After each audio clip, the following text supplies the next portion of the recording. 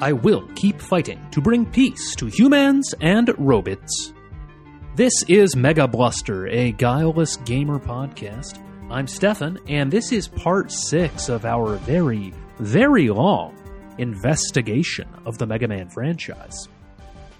This time around, Mega Man, Dr. Wily's Revenge, released in Japan as Rockman World in July 1991, and in the United States in December 1991 for the Nintendo Game Boy.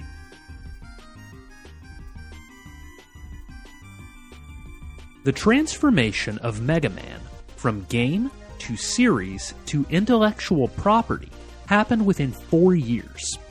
From 1987's Mega Man to 1990's Mega Man 3, Capcom's new mascot experienced a succession of iterative changes that transformed it from a high-potential prototype into a polished example of 8-bit excellence.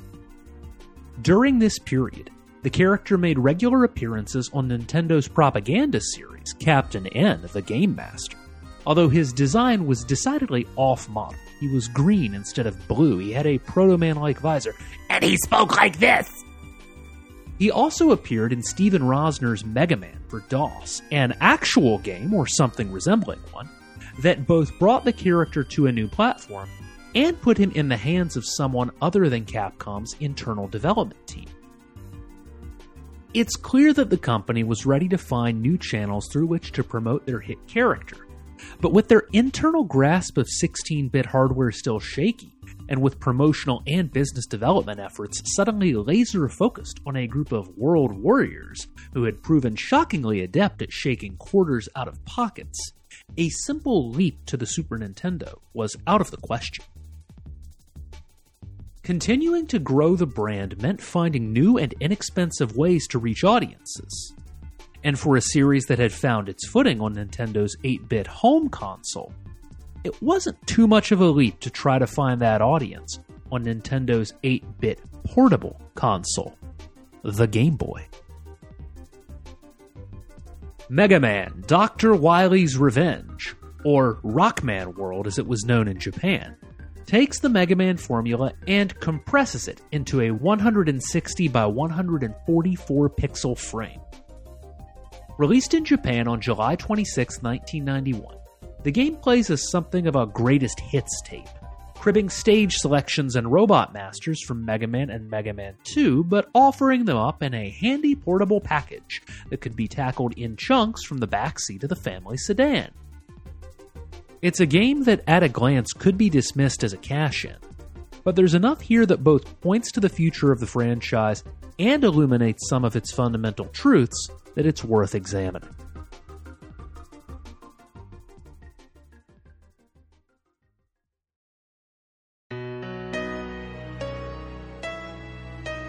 Mega Man, Dr. Wily's Revenge, and I am going to keep saying it like that, marks a milestone in the series' history by being the first real Mega Man game to not be developed at Capcom.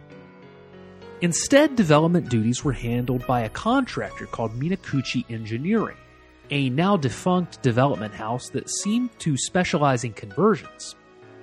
The company's relationship with Capcom appears to have been sturdy, as many of the games that credit Minakuchi for development were ports or remakes of Capcom properties, including 6 Mega Man games, Bionic Commando for the Game Boy, and Magic Sword and Knights of the Round for the Super Nintendo. Unlike with Mega Man for DOS, Capcom exercised some degree of control over Minakuchi during development, with Keiji Inafune stating that the team understood Mega Man well. Inafune actively collaborated with the team and touched up much of his old artwork for this production. He also took the opportunity to introduce an original character for the game, the first of Wily's Mega Man killers, named Inker, who we will return to in a bit. Narratively, the game introduces one of the series' proudest and longest-running traditions, the alt-platform rehash. It justifies the reappearance of 8 old robot masters, Iceman, Elecman, Cupman, Fireman, Quickman, Heatman, Bubbleman, and Flashman, by stating that after Dr. Wily's earlier defeats, he dusted himself off and decided to try again. I've got a better idea. A better idea. Oh no, it's the same idea. The same idea. This establishes a pattern that will repeat on the Game Gear, the Genesis, the Game Boy, and ultimately on mobile devices up to the present day.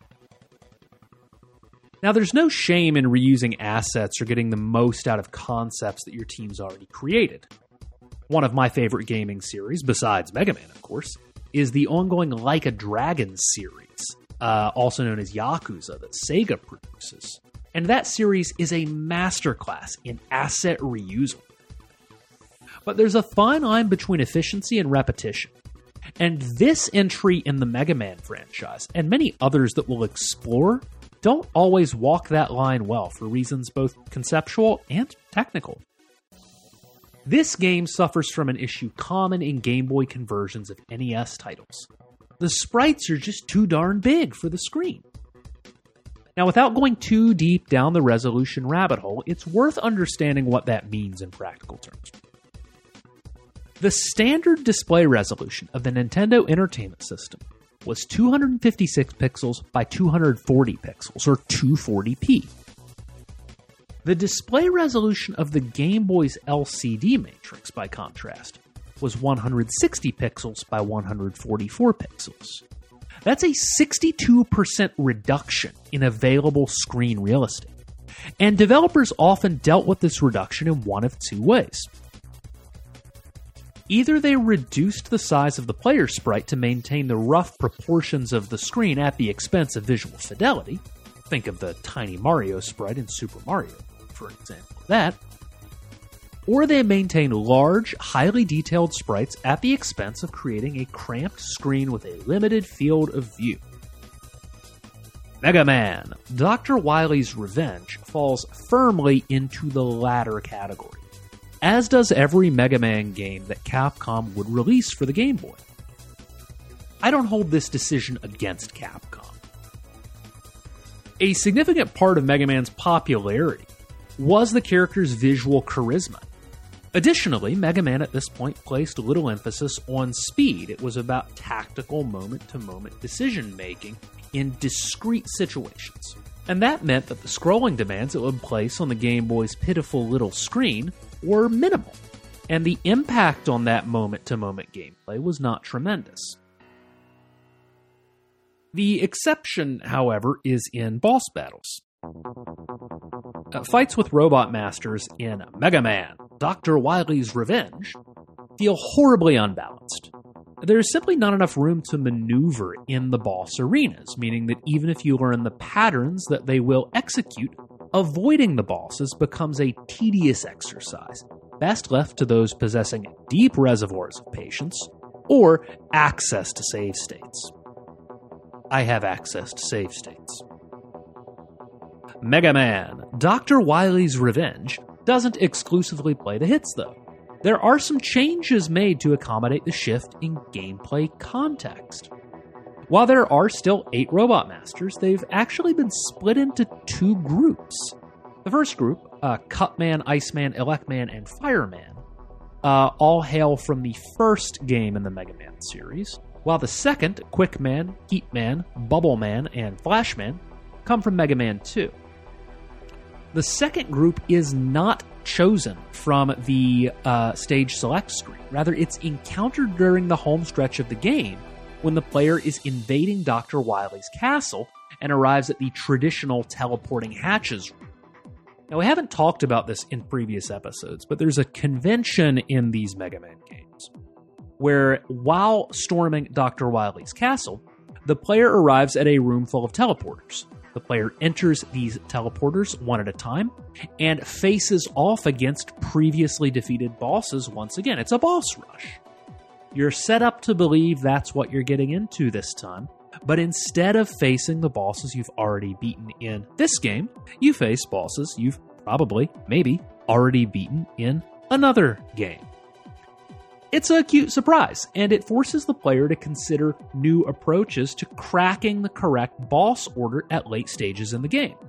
as the weapons you've collected in the initial 4 boss battles don't obviously match up to the second set of bosses. You can't just reuse the same old strategies. That's interesting.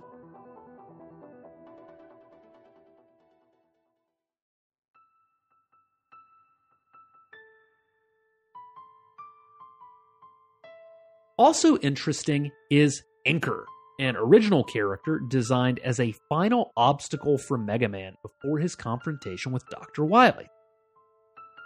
The naming convention of Mega Man games, at least at this time, leaned heavily on musical styles. Mega Man in Japan is Rock Man. His sister is Roll, so together they're Rock and Roll. His brother is Proto Man, aka Blues. Rock, Roll, and Blues. His dog is Rush, because apparently someone at Capcom really liked Rush. 2112, man. Inker is a mutation of the word Inca. Inca is a Japanese musical genre. It's spelled E-N-K-A. That usually takes the form of like a really sentimental, schmaltzy ballad. Very popular in the post-war period, but it's kind of gone out of style at this point. Inker is named after Inca, and Inker is also not much more than a sprite without a whole lot of backstory. Ostensibly, Dr. Wily created him to be the perfect Mega Man killing machine. He'll do that a lot, and as far as we know, hasn't really nailed the formula yet.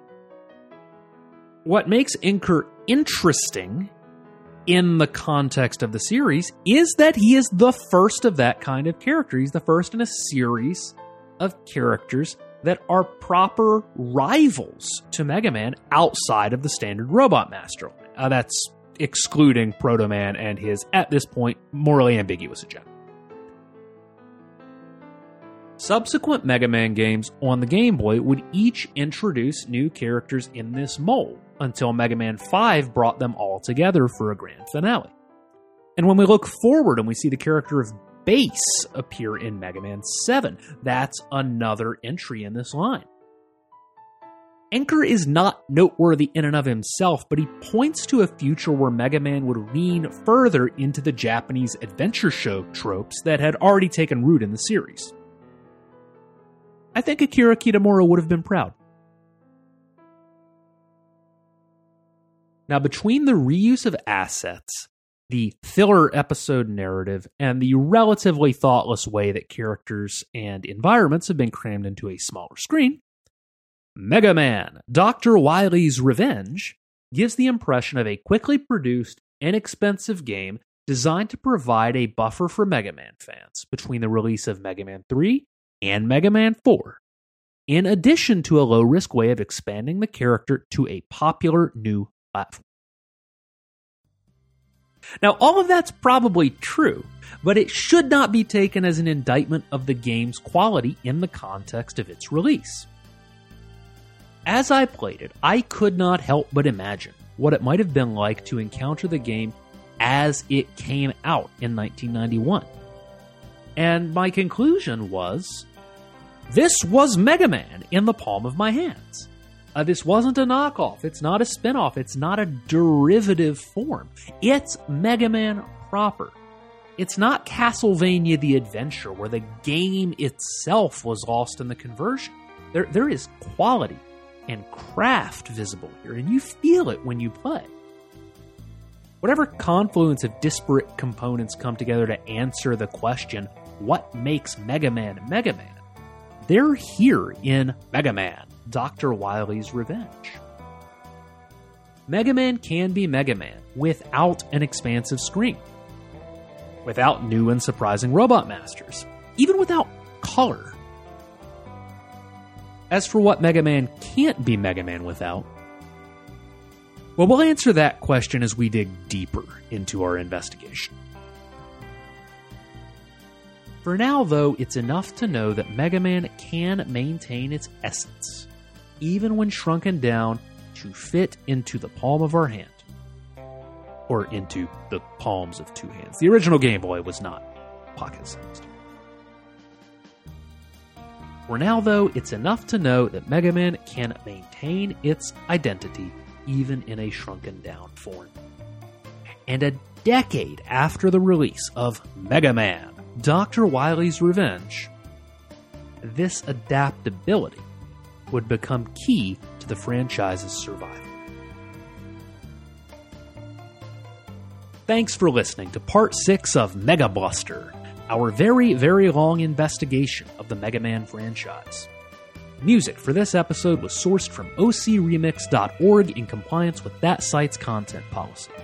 You can find credits and links to the original pieces in the show notes.